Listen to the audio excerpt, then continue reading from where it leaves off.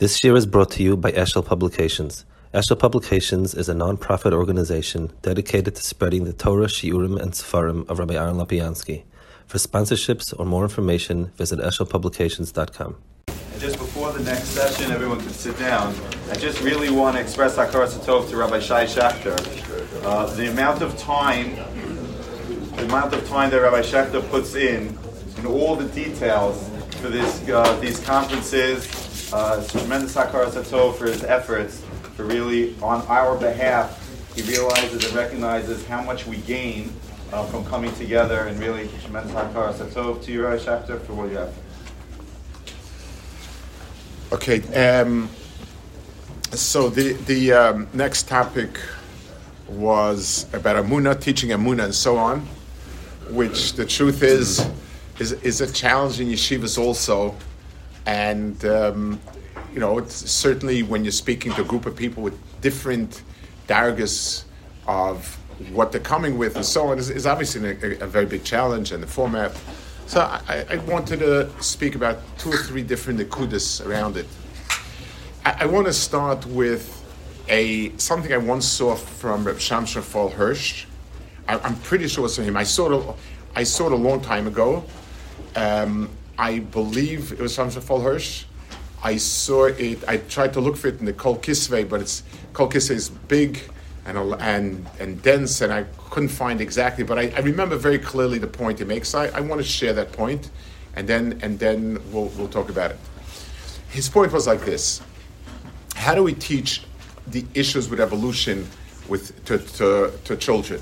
How do we deal with the kashas that evolution poses and so on? So he was talking about the following question. The fact that the Torah says trees, that the world was created in 5,000 years plus, and we find trees that have 10,000 rings. That was more or less the question. We find trees that have more rings than what's possible.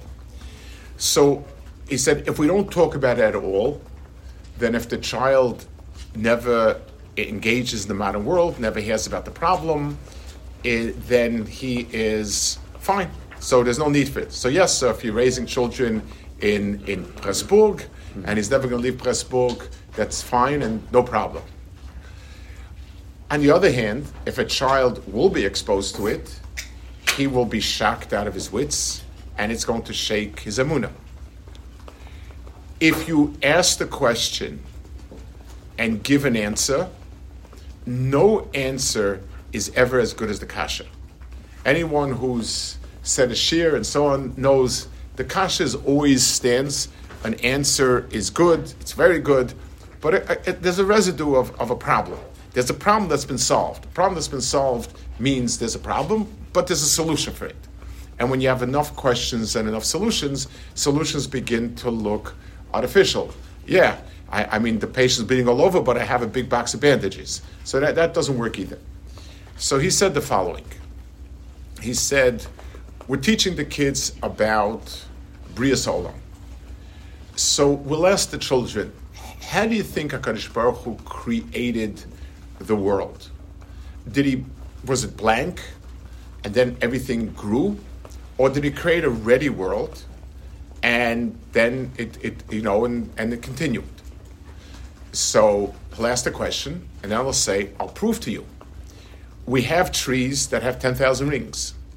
So obviously 5,000 years ago, they already had 5,000 rings, which is clear that Kadosh Baruch Hu created a ready world for us to use and enjoy. The advantage of that approach is that you are preempting and turning, it's not a question with an answer.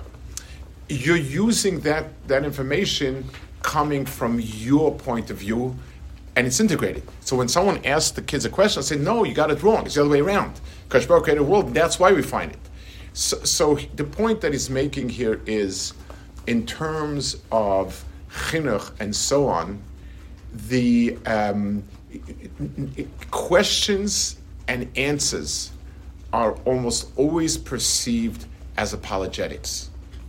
So when dealing, in any time when you want to teach Emunah, reinforce Emunah, and things of that nature, then basically what you're doing is you are, what you want to do is present the emes and how you see it around you, and therefore, therefore you're much better off than presenting questions and so on. It's true also, and so when talking about Emunah, even though what you like to do is address questions, it's wiser than to start with the point you're making and build it organically, and then at some point when you want to address a question, when someone comes to question something, you have a way of addressing it, or the person himself. That's one point. The second point about it is, the same idea is, people naturally resist ideas that they have a different opinion about. So when a person comes along and he's presenting X as his opinion, and you're arguing or presenting Y, then basically it's very hard to dislodge a person from their opinion. Most adults have opinions and they feel it's right, and they can hear the argument, they can, even if they agree, it's very begrudgingly, and it doesn't really do the job, because there's a lot more in the interaction between two people. There's a lot more than dry information. It's not a computer matching findings. It's people, and therefore the type of interaction where it's a question answer, or I am debating you, or I'm openly debating. So let's take an example. Let's say people in a community have a certain opinion, and I am debating it. People will resist. That is something. So, Marshall, let's just go back to something that we said before. If I come along and I say, Rabbi Say, this new idea cannot be true because HaKadosh Baruch Hu created marriage. So people will resist it, because if they hold differently, they see the point you're making as an attack on what they believe. And it's normal for people to resist attacks on what they believe. Let's go back to that same. Imagine instead we speak about Kedushin Nesuin. How it is, it's impossible that two people, if I were to come to you and say, would you like to enter a business deal? And the business deal is you're committed to supporting this yeshiva until you die. And it's your first priority. And whether you like it or not, you have to be there. There's no such thing. But when I present marriage, I say, you are committed to this person. Their support, financially, emotionally, and physically, everything is your responsibility, until it's over. Could that work?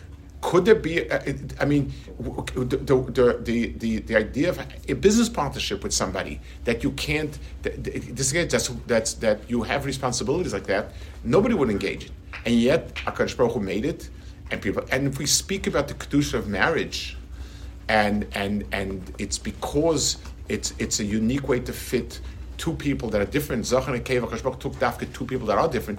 If we talk about it without explaining that we are trying to counter something, it's much more effective. I'll tell B'di something I learned this. When I was in high school, I went to Old RJJ High School. I don't know if everybody here knows what that was. It was a Miller Road school. It was considered officially, we're between MTA and Torah Vodaas. MTA says English more important than Hebrew. Torah Vodaas says more important than English. We believe they're both equally important. That was the motto. Yeshiva was basically a big yeshiva with 1,000 different with 1,000 different inputs. That was the yeshiva. Al Kapanim, I was in. So I at the end of 10th grade, moved to 11th. I started. I want to sit and learn and fully, and that's what I want to do. There was somebody who was mashpia, and there were not many people that made that choice. I was the only one that went to Eretz Yisrael. And maybe 3 or 4 out of a class of 60 went on to yeshivas, maybe more, maybe 5, 6. That wasn't the flow in those days. And so I decided to make a decision. In 12th grade, I had a teacher. He was a retired history professor from City College. He was a very bright person, extraordinarily secular, very a-religious, anti-religious, but very bright person, very picturesque, kind of a colorful character, and he was a very interesting history teacher. And I did well in class. He liked me, and then he found out that I made a decision not to go to college. He was devastated. So he came in one day and he gave a Musa Shmuz Apidarka, and he said, "Boys, you gotta go to college. You gotta go to college." And he had this funny way of like presenting possibilities and knocking them. Why? A, to make a lot of money. Nah. B, to have a fancy piece of paper on your wall that says Dr. So-so. Nah. C, you go to college and go to college and go to college, and one day you wake up and you see the world differently than you ever saw it before. That's where you got to go to college. So I said, "Oh, that's what the Mashgiach said." I didn't believe it, but now we have a key of mashtar from it. But the point is, but it's a very true point. The point is, when you want to be mashpia on somebody, arguing points is not a good, effective way of being mashpia.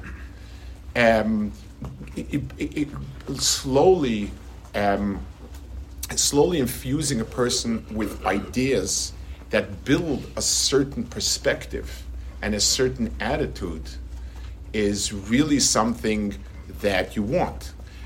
Eventually, that becomes the person's mindset.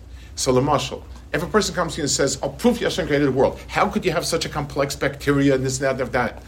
So, if I'm challenging somebody, there's an answer. There's always every question has the answer. Every answer has a question. There's no like the Kuzai says, philosophy has never reached any consensus on anything because it's endless. So that's not effective. But if, let's say, I'm sitting with somebody and I point out it's amazing. Take a look what they just discovered, and I just say it's really amazing how complex things are. It boggles the imagination. I don't have to go further than that. But if I keep building a certain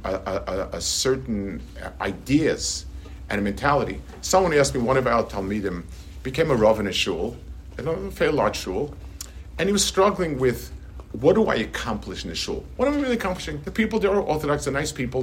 They were Orthodox. They will be Orthodox. He didn't feel really, what am I accomplishing? And I told him,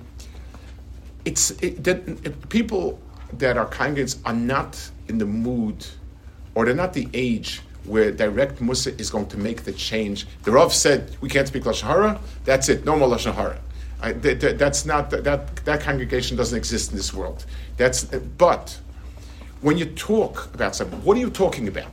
Are you talking about the war in Russia and Ukraine?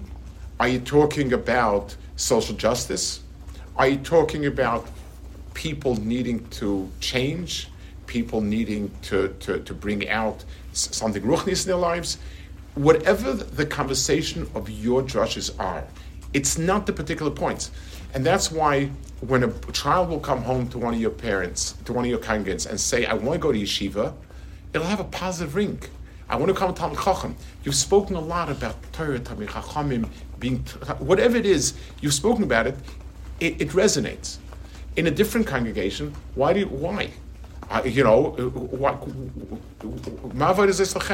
Because they never heard anything about Talmud Torah. They never heard anything about the Yeshivos of Limud Torah. They never heard anything about the change it makes in a person. So you don't have to directly challenge, because that's not effective.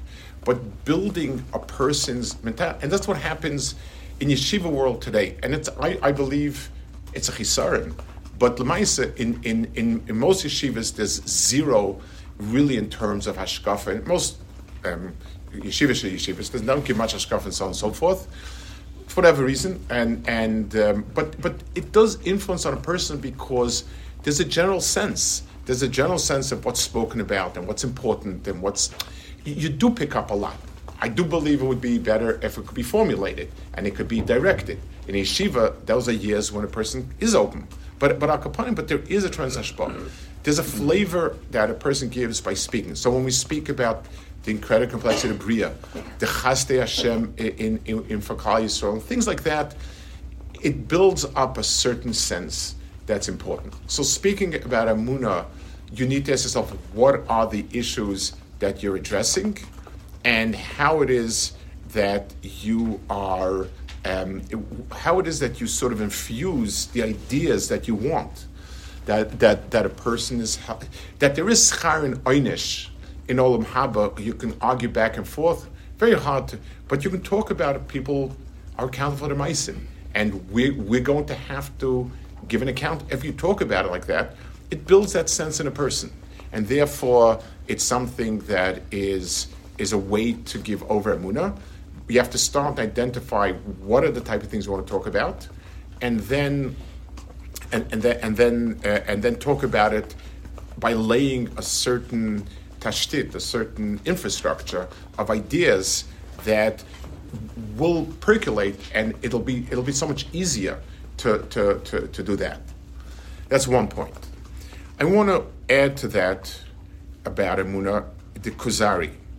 Kuzari says, in Chelik Daled, he speaks about the difference between Elokim and Havaya. He's speaking over there in Daled, he starts talking about the different names of HaKadosh Baruch Hu. And the Chaver answers the Kuzari. He asks him, what's in Elokim and Havaya? He said, Elokim is the objective idea of a higher power as identified by Seichel. So when we sit down and say nothing can create itself, everything must have a creator, there must be a God, and that's the primary being in the world, and so on and so forth. So Elokim is speaking about a God in a very the objective way, through reason, and that's the entrance way to it. The Bria is Bereishis Bara Elokim. It's all Elokim. It talks about there is a Bria, where did it come from, how did it become so complex, what keeps the world going, v'chulu v'chulu. That's Elokim. Havaya is a personal attachment. It's something which is not grasped by Seichel. Seichel is not the right tool for it. It's something which is the personal experience. Let's give a mashal. When a person is dating and looking for a shidduch, so you sit and discuss. Somebody comes along and says, "I think this person would be right for you." You discuss the personality, the what you are, what she is, the milas, the astronos, etc., and we talk about it like a psychologist would talk about analyzing a person. When a person is married and well into a marriage that's established, you don't think of your spouse in those terms. You don't say, well, it's a person that you're personally connected to, and it's a whole different tfisa. When I'm talking about someone that I wish to date, and we're discussing it, so we're talking about something objective. We're using seichel to weigh it, and that's the language we use. And I could share those words. I could say the person has this intense personality, the person is bright, etc. When I'm married to somebody, I don't think of a person that way. I obviously, a person wouldn't discuss a spouse with other people, but I don't think of it that way. It's the person. It's a very different tefisa. So Elokei Avram, the Havaya, is the personal God. I'm typhus it in the personal sense. So he said, once Avram Avinu started the process through Elokim, but once HaKadosh Baruch Hu appeared to him, and he connected personally to HaKadosh Baruch Hu, then he left at his earlier thoughts about HaKadosh Baruch Hu, and the way he grasped it, and it was all Havaya. The difference, he says, is Elokim is a nice idea. It's academic. You're not moisen nefesh for it. You don't endure hardships for it. If somebody were to come with a gun to your head and say, I want you to say that two things can exist in the same place at the same time, I'd say it as many times as you want me to say it. I'm not, there's no reason worldwide we must nefesh for it. I think it's wrong, but it's so what? But we are prepared to be nefesh somebody to say that such and such is a god when it's not. So the God of Aristotle is not a personal God, and he said, especially since Aristotle did not believe that he's personal. Aristotle believed in God as a sort of it's a logical need, but it's not. It doesn't exist as an entity that I could connect on a personal level. It doesn't care what I do, and so on. The whole. So that's the God of Aristotle. The God of Avram is a God that I'm personally connected to, and therefore I want to be Moshe Nefesh v'chulu v'chulu. The point is our Emunah in HaKadosh Baruch Hu has to come in two phases, because the emotional ecstasy, every Avodah Zarah has that. You'll ask an evangelical, you say, "What do you mean? Just scream with all your lungs and you'll feel the divine spirit like I do." So without seichel, emotion itself is terribly blind, and that's a bad way to go to it. Avram started with seichel, and like the Rambam says, he went through all the tkufas of his life, and he went through a whole tkuf of life where he thought and pondered and said it doesn't make sense. It all was that type of approach. Avodah Zarah cannot make sense for the reasons the Rambam gives. Now, he said, then he came to the understanding, and then HaKadosh Baruch Hu was the escalating. So Elokim, the Bria starts at Beishas Bar Elokim. It is a reality. But once Adam comes into the scene, that's where it says Hashem Elokim. B'yom B'ra Hashem Elokim, it's Hashem Molei Olam Molei. Then we have room for that. The same way, like in a shidduch, you don't start off when a person sees someone and is instantly likes the person. That's usually not a wise shidduch, because seichel had no input in it. It doesn't make sense, but whatever it is, I have emotions. You start with seichel and ask yourself, is this a person that's an appropriate partner for me? But once seichel has laid a groundwork, what needs to fill it in is personal connection. Emunah, it can it be proven? Can it not be proven? Maybe yes, maybe not. Very few things in the world can really be proven, except for the only thing that can actually be proven 100% is mathematics, and that's a big question among the philosophers. Is it because be'etzem it has that quality emes, or just the way we constructed it? It's not whatever it is. The only place you can draw equations and come up with absolute answers is math. Simple things like chemistry, physics lend themselves to proofs in a very, very absolute way. If every time I put a match to this chemical it burns, I can make that statement and it's true. But when it comes to things, to ideas and things like that, it's absurd. There is no logic. You need logic to screen out nonsense, but certainly that's not going to stay there. So the idea that that their emunah will stand or fall based on pure logic is a fallacy. Most people's emunah drops because it dries out, it shrivels. If a person does not have a personal connection to HaKadosh Baruch Hu, then all the arguments and statements and proofs in the world dry. When you're a certain age, you're gung-ho with proof and this, that. I don't know, it's not part of my life. It's okay, it loses its chiyus and it sort of dries out. So real emunah is reinforced by a strong emotional sense. And somehow we need to find ways of bringing more emotion into it. And so whether we have kumzitz or times or the tzibur sings together, whatever. But it's more than that. We need to direct the emotions towards that. When a person tells a story that's very emotional, the question is, what's the wagon I'm harnessing to the emotions? What am I trying to reinforce in the person? When we sing a niggin, it's always so.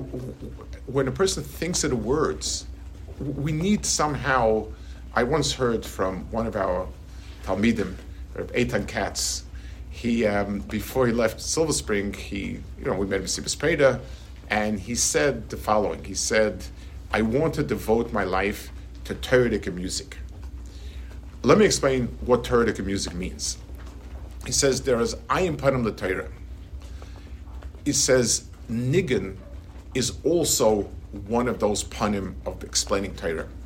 If the niggin explains the Torah, then it's Torah music.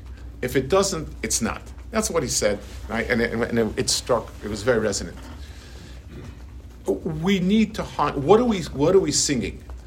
So whatever it is, if we have a kumzis atmosphere, or singing shul, or we speak on Yom Kippur when people are emotionally high, or when we have moments that are emotional, or singing is Torah.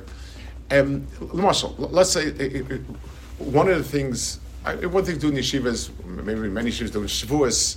Yeshivos in the morning we have a rekud for 15 minutes after finished learning for davening.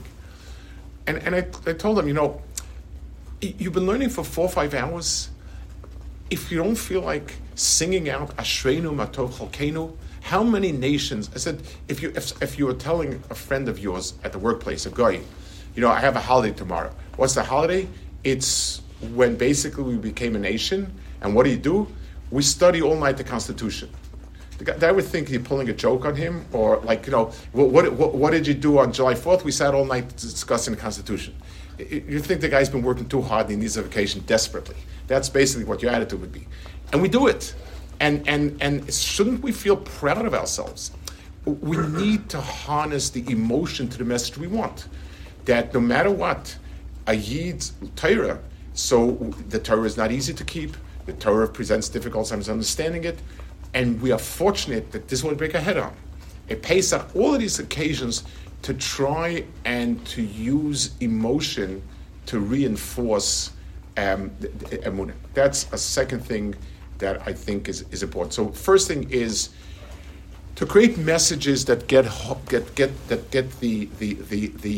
build up this sort of the infrastructure without directly addressing it. So when you speak about the incredible complexity of the world and so on, without saying, how could it be if there's no Bar Olam? Once you add that statement, you're taking away from it. You want people to wake up one morning and look at the world differently and trying to figure out what was it that did it. And secondly, learning how to harness emotion. I want to add another point about this, about Emunah in general, that I would feel is it's a shift from what is accepted as, what's this? Whether there's Hashem, how many, invisible, visible, all that stuff is, I don't think that people, that's not, even evolution is not the thing that makes it or breaks it. Really what makes it and breaks it is life. When things go sour, things are difficult, and things are bad, then we begin to have tightness, and that's usually where things are that are a major challenge. There is so we talk about Hashgacha Pratis, and basically it's Hashem has a plan how everything is going to be amazingly good, and we have stories to go with it. I think it's not a right message for many reasons, and I think it's an oversimplification of something, and I think there's a much deeper message that could be given and should be given. What is Hashgacha? So Ramchal and Derech Hashem, 2 or 3 places where he speaks about it. This is the way in which it's described. HaKadosh Baruch Hu has an end result that he wants out of this world and out of every person in this world. A certain shleimus. And HaKadosh Baruch Hu directs a person's life towards that shleimus. The same way when we're educating a child. So the patch that we give, the reward that we give, the cold shoulder and the warm embrace, if it's done out of a perfect mechanech, they're all headed in one direction. to bring out a shleimus that we want in this child. So when a person goes through life, what we want to understand is we are different and changed people. And that's what hashgacha is. Yes, nothing's by accident. But if a person goes through a tough period of time, then a person changes. It's so much different than just. I saw a story a few months ago, it was the Hebrew Yated. I really liked. It was in Eretz Yisrael. There's something called elections, and one of the things, every party is allowed to send an observer to every polling booth, and you get paid. The government pays and pays you nicely. The way elections go in Israel, it could be a parnas, it could be and there was Inga Man wrote the following. So he was an Inga Man from Nebrak, and it paid $2,000 for election day, and he took it. And he realized, like a week after he signed up, that the polling place they wanted to be in is not exactly a polling place. It's not exactly a place for Bnei Brak Iman to be. It was not the tznius and everything like that was not for him. But it was a lot of money. 2,000 shekels is a substantial amount for one day's work. Kitzah, he struggled, and he decided, he signed off. He didn't take it. He said, and I was walking a few days later in the street thinking about it, and I found something. Guess what I found? I didn't find 2,000 shekel. I didn't even find 200 shekel. I found myself. I thought that that's a story that builds emunah. In other words, life is I'm not, I say what I want should be the result, and the question is just what kind of kunz HaKadosh Baruch Hu will make for me to have it. It's not. Hashgacha means understanding that HaKadosh Baruch Hu is wants to bring out something in us. Sometimes we have an idea, sometimes we don't have an idea, and we'll see it in hindsight, and sometimes we'll never have an idea. But it's a very different feeling. The difference, the reason why it's comforting is that it's something that is going to, it's true, emes. First of all, it's the emes. Secondly, it doesn't build false expectations and things like that. It builds real expectations, and it gives us the real understanding of what life is about. I once had a personal involvement many years ago in Israel. This is before I came here. This is a long time ago. There was a Yeshivish type of person who had become wealthy rather quickly. Not a good formula ever. And he was full of himself, terribly full of himself. Just obnoxiously full of himself. He was kind of creative, but when he would give tzedakos, he would give it with a big flourish and have people rabbanim come. Everything about it was, and then the person was, and then his own lifestyle obviously was also far from ideal in many ways. It's unfortunate. This person, I had a friend of mine who worked for him, and he told him anybody could be rich if they really wanted to. It's just you don't want enough. That's why you're not rich. Something like that. Vahi ayoim, something happened, and within 3 days he lost everything. It was like a domino effect. A certain deal went wrong, and everything collapsed with it. Everything. And he was tied up, and he's still tied up in litigation. 25 years later, still a lot of litigation. Zero money, everything destroyed and gone. And he basically lives, I don't know, he has some sort of apartment somewhere, and I have no idea where he lives off. Very, very, really terrible situation. At Kufa, after he had lost everything, I came with my wife. We went to visit him. We walked on a Shabbos. They'd moved far away and so on. We went to visit him. He also gotten sick. He had diabetes. He was a broken person. And we said, no, and then he said, Aaron, one good thing came out of this. I now know there's a Rebbeinu Shalom in the world. and only he could say it, and it was one of the most powerful statements I've ever heard from somebody. The idea that, you know what, if he would have stayed the way he was, and after 120 he would come up a big empty bag full of gaiva and taiva, versus, I don't know, so no one can say that, I have no right to say something else, but a person lived through it and understands it. Life is not about what we achieve here. Life is about what we become, and becoming a good person because we had to deal with somebody who was going through a lot of suffering. And I told somebody once, there was a family with a son who unfortunately was nifta, very he had cancer in his 20s left. There was a mother, a child, very tough. We were involved because the hospitals were there and so on. And they suffered terribly. It was a very hard parasha.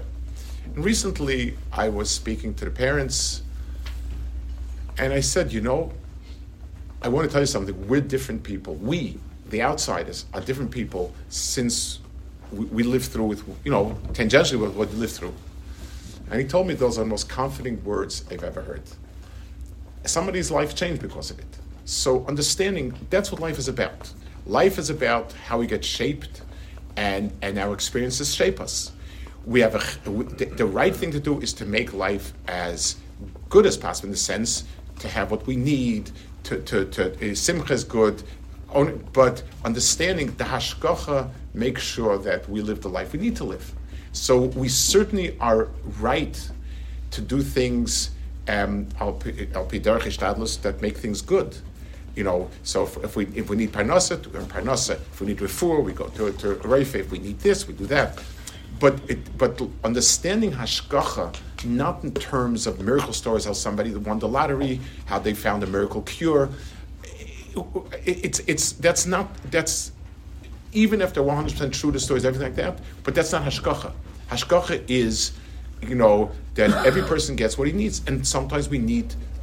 If everyone looks back in their own lives and mizbainin on difficult tkufas, many times we understand how those tkufas made us into much better people. And especially if we don't resent those tkufas, if we understand that going through a hard tkufa makes a different person. And therefore, it's so to me, that's one of the strongest messages reinforcing Emunah. It's a real message. It's emes mitzad shorish, that's what hashgach is. Hashgach is to make us the people we are, that we need to be, better said. And it helps people get the right lesson out of life.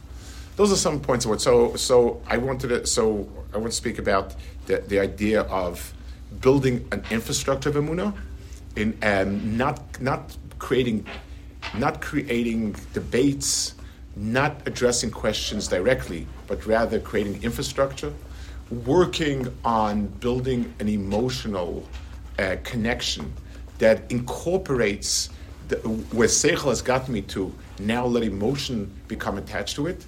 And finally, this specific point about hashgacha, which I think is probably the most relevant issue for everybody. Hashgacha, redefining it properly, that hashgacha is Kadosh Baruch Hu bringing us to our tikkun, rather than just to whatever it is that we would like it to be. Kadosh Baruch Hu is not there to do our bidding. He's there to do the best for us and bring us to the place of us. Yes? So Rosh maybe address when a person has a question in Emunah that exists on both levels of the logic and the emotion. The emotion gives people nisyonos, as the Rosh articulated. But what happens if the emotion gives somebody a nisayon, and it doesn't seem that the emotion gave that person even the kelim to handle that nisayon, in particular when it comes to the realm of mental illness. So if a person has a physical illness, so they have the kelim to hopefully address whatever that. But if a person has an emotional, psychological illness, so then how did their emotion enable that person to function if they don't have the kelim with which they can address their own internal issues? And I'm sure that many Rabbanim in this esteemed group have encountered people who lo leinu, they went to the Achris Dover because what did their emotion expect from that person if he didn't give them the kelim be'etzim? So where I don't know. It's where we don't know. But sometimes you have people who struggle with something, and the fact, L'mashal, if for so and so it is a struggle to remain alive, but he struggles to remain alive, that's an avoda. The avoda that Akash Baruch said, "V'charta b'chaim," Akash Baruch said, "V'chai b'hem," and you are the one person who finds that an incredible nisayon, and you're doing it. That is something that understanding that this Rebbe Avram Gudzinski was the mashgiach of Sabatka, and he was killed in the war, and he was killed in the ghetto. Terrible. They burned him in a hospital. So he was a Talmidei Alta Sabatka, and he was a sick person in general. He had a foot injury where he would limp, and he lived in pain all his life. Tremendous Yisurim. He wrote a lot in Tosar and Yisurim, but as a person, he was my father's Demus, Rebbe. He was always radiant. And he, in the ghetto, a Nazi beat him to a pulp, and he was laying in the hospital, literally broken, everyone's body, and they were sort of moving to liquidate the ghetto. And and they said everyone has to come out for a roll call. They understood that if that anyone who can't get out of the hospital, they're going to kill. In other words, that would be sort of the test. And they did. They burnt the hospital down with everybody inside. So he asked for a few people to help him go to the roll call for the lineup, and they tried to move him, and every drop was Yisurim. And someone asked him about Avram, what for? It's that. So he said, I'll say it in Yiddish, and I'll try to say it. Mir halten heint bas so'uni vateluni. The Alta Slabotka once said, why did Yonah say, he said, so'uni vateluni, lift me up and throw me into the ocean? What's the word so'uni there? Throw me into the ocean. Basically, it's my fault, throw me into the ocean. So he said, by saying an extra word, he delayed his execution by a few seconds. Every moment of life is precious, and it's an avodah to hang on to every moment of life. So Avram said, today, this is the sugya that I'm holding back. This is my nisayon, so'uni vataluni. Again, you have to be Avram to have said it in those circumstances. Heint halten mir bas so'uni vataluni. And I once said, he took the Muslim. It wasn't the Muslim. This was life to him. That a person's avoda is that his struggle is to recognize that neshama shenasata bi, I'm a guardian, and even though my emotions are pulling me in a different direction, I'm holding on to life. That's a very powerful goal.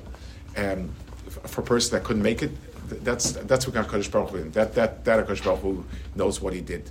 But L'maisa, the accomplishment of that of just holding on because it's the right thing to do is an extraordinary, and no one else gets credit. We survive instinctively. We do everything to survive. So for us, that's v'chai b'hem is not an nisayon.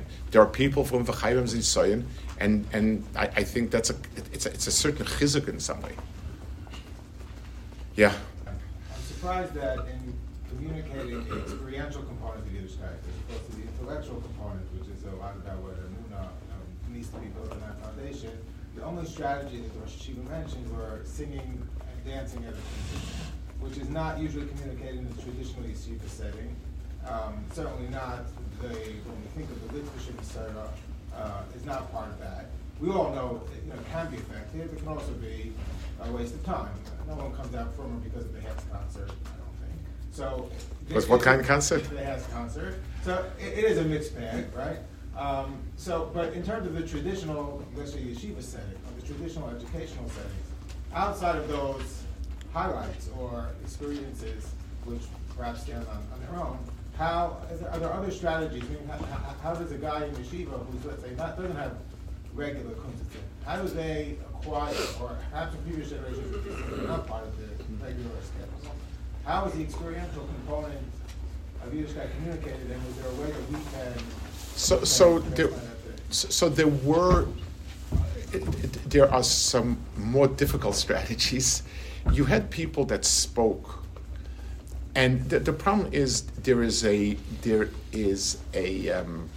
very, what's the right word for it? There's a type of emotional speaking that sort of is an easy emotional pull. You tell a sad story, something like that. There's a type of emotion that the person himself invests deep emotions. So some of the great mashgiach figures, it wasn't what they said in a very way you could strip away things and just look at it kind of dry information. It was the person. I mean, one of the, I think, distorted pictures is of Rav Soloveitchik. Everyone talks about him as being so bright and rational and so on and so forth. He was incredibly effective as a speaker because he lived the words. There was a deep emotion, litvak or not, ishaloch or not, but there was a deep inner emotion, and that's why it was so powerful. When he spoke about what Torah means to him, there was, and that's, if we have people like that, then for sure that does it. And in the big places, in places where people were mashpiyim, it was because it had that quality. So it wasn't so much what's said. If things don't make sense, they're silly, they're superficial, and even if you shed a lot of tears and so on and so forth, it dissipates. It's emotion, it's a bubble. But on the other hand, saying things that are deep, it's one of the things I'm always astounded. When you look at Sfarim, there are certain Jewish philosophy Sfarim that are Jewish philosophy Sfarim. Reasons, arguments, proofs, this, that, the other thing. The Rambam's Moreh Nevuchim is a powerfully emotional sefer. The Rambam was not dry. The Rambam, you could see fire in every word. Kuzari, there's something about those Sfarim that the innards were on fire. And that's a quality that requires an exceptional person. So certainly that was, I believe, the tool. It's very, very interesting. I learned in Yeshiva, Chaim Shmulevitz was the one who said shmuzen, which was almost ironic because Chaim Shmulevitz was known as a big genius, big Talmid Chacham. No one ever thought of him as a Baal Mussar. When Reb Chaim Zev was nifta, he said the shmuzen, there was no one else around, and he became known as that. And as big as a genius he was, and very, very cerebral, he had a very deep emotional side. And when he spoke, it wasn't just that he had a lot of oomph and power. He touched on real emotions. And when he'd give over a story, he would he would guide you through emotion, and he lived it. So that is an extremely effective tool. It needs to have a person roy of that. That is correct. And as far as the singing, that's why I said before, it's the setting.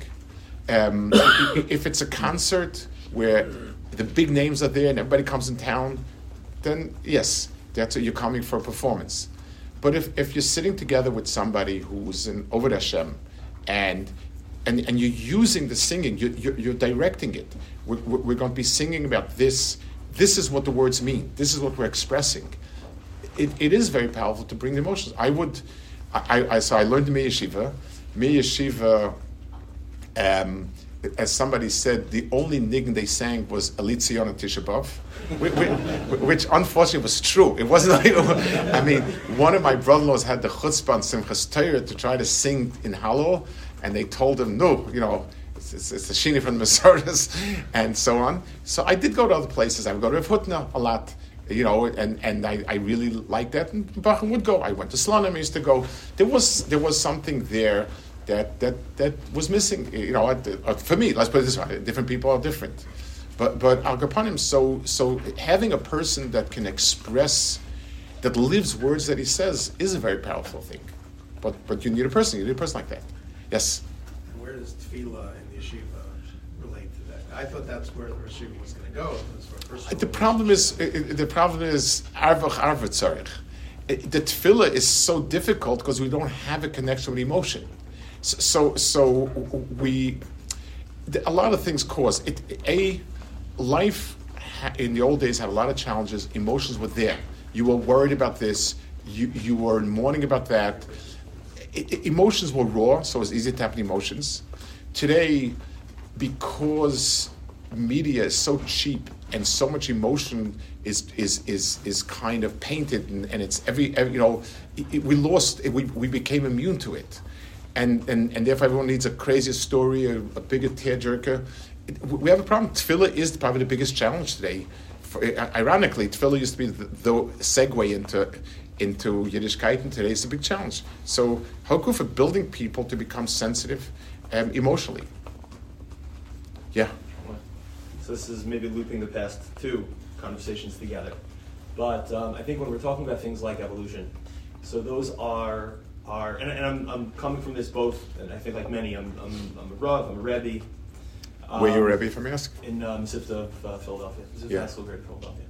So when you're talking about something like evolution, the notion that the Rosh Yeshiva is talking about getting ahead of the curve and not waiting for it to become something that, let's say, children are already absorbing, already aware of, they already have the kasha, and then you have to go into combat mode to try to address it.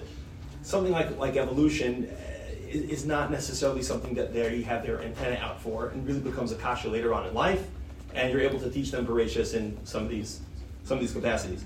I think that a challenge of Emunah is what's going on in the world with gender identity and with sexual preference and all of that children now are becoming aware of at a very, very young age, becomes a kasha at a very, very young age, and to take an approach of trying to lay the groundwork before it ever becomes something is hard. And also because of the nature and because we all, I think because of its sensitivity, we spend a lot of time dancing around it, and even if we started at an earlier age, they don't necessarily know what we're talking about until they then hear the language and hear the entire package from some other vehicle, from some other from society at large. So I'm wondering about Shiva's thoughts. At what point do we then, by necessity, is that something that needs to be addressed with children at a younger age, at an earlier age? And perhaps in even a more direct capacity than we would all, as both parents, Rabban and Rebbeim, otherwise feel comfortable with, because of the reality that this is a major, major battleground of Emunah, I think, and authenticity of the Torah and HaKadosh Baruch Hu's vision for the planet. And do we need to start younger and maybe in a more direct sort of capacity? So I'm a proponent. If we're talking about education, and again, I can't speak for other people. I can't say what everybody should do, but the setting that we're in, let's say, in that type of environment, I do believe that teaching children in a very positive way in high school age is important. Everyone knows everything, and when you present it, understanding a person, understanding a person's drives, understanding what Kedusha is about, understanding the fact that we can, with our minds and Seichel and Torah, shape the direction we want to go in, that it's a long struggle, it's the most powerful struggle between the Guf and the Neshama, and so on. To talk about it, I always say, biology class is not pornography, because you're sort of presenting it dry, matter of fact, in a certain setting. Once you start, once it becomes a joke for kids, then it becomes bad. So I do think there are certain issues. When you have a classroom of a lot of kids, and younger kids, it becomes, a fertile ground for tittering, but I do a VAD for the seniors. So it's a smaller group. It's pre-select. I take only those who want to come. I said, and we do all Ishur. And at a certain time of the year, I get to the Perek about Kedusha, and he writes it as a letter. And I talk about it, I talk about it in matter of fact and explain understanding. It's the way it should be. It's we have Taivas, and it's a struggle. And what does it mean? How should we struggle? What do we do? And so on. I've heard, many years ago, I was someone guest, and this person was a Rebbe, and he had a Talmud that had a problem with the Torah. He said, he wasn't talking about gay or anything. He was saying, I have strong sexual drives. He was in California, and he was an 18-year-old boy. And why is the Torah being so nasty to me and telling me I can't do this, I can't do this, I can't do this, I can't do this? I want to enjoy life. Why is the Torah so mean to me? It's so giving it the right presentation, I think, is the right thing to do. You do want to, in a practical level, in a high school, to do it in a class, a smaller group, a VAD, and understanding, I think, is important. That I believe that's the right thing, but every school makes their own policies. It's not. Yeah. Yes. This is a lot of chizuk, because sometimes a Rav feels like they're just a glorified storyteller. We sing also. We do a little singing also. So it's like not only storytelling. It's a lot of chizuk for many Rabbanim who are working in this field all the time. But the question that I struggle with is that it's easier when we're doing the song and dance on the stage. So we have the people there, and the energy is there, and people who have just been singing, and you get the right moment, and you can really guide them. A lot of times it's much more difficult when it's in the office, and the individual comes in. They say, "Rabbi, I'm really struggling," and usually, as the Rosh Yeshiva says, it's not a logical issue. They've gone through a crisis. They're struggling with their real emunah. So to put on the show that it doesn't, and what they need to hear, it's very hard to give them in an individual capacity these steps. And one can say, join the program. One can say, come and join me. I want to take you, and I want to go get. But in that individual conversation, that's where I personally struggle with. So apropos to that conversation, if I can give a mashal, when a car crashes into something, so if it's rubber, much less damage is done to the car because the rubber picks up some of that vibration, impact, some of that impact. And b'meila it dissipates a little bit. In a situation where you're listening to somebody going through a difficult time, if you genuinely are shaken, if you genuinely you feel the person's sorrow, that helps the person a lot. It's when someone comes along and says, Hashem did to me, it's very terrible, he couldn't do it, this and that, and so forth. So if you push back, then you're not helping the person at all. If you absorb and say, I don't know how you're coping with the tsar, generally, in other words, if you take the time and the mental energy to absorb it, that helps a lot because the person felt validated, the person feels he's let out some emotion. So in that setting, emotionally resonating with the person is helpful. And it runs counter our intuition. We think that we have to shove back. We don't. Noise ba'olam chavero is almost literal. A person comes, and my father's going to say that a Rav in a Litvish town used to absorb all the tzaros of the town. This one's daughter's not married. This one doesn't have parnasa, didn't have what to eat. This one is this one's a parrot.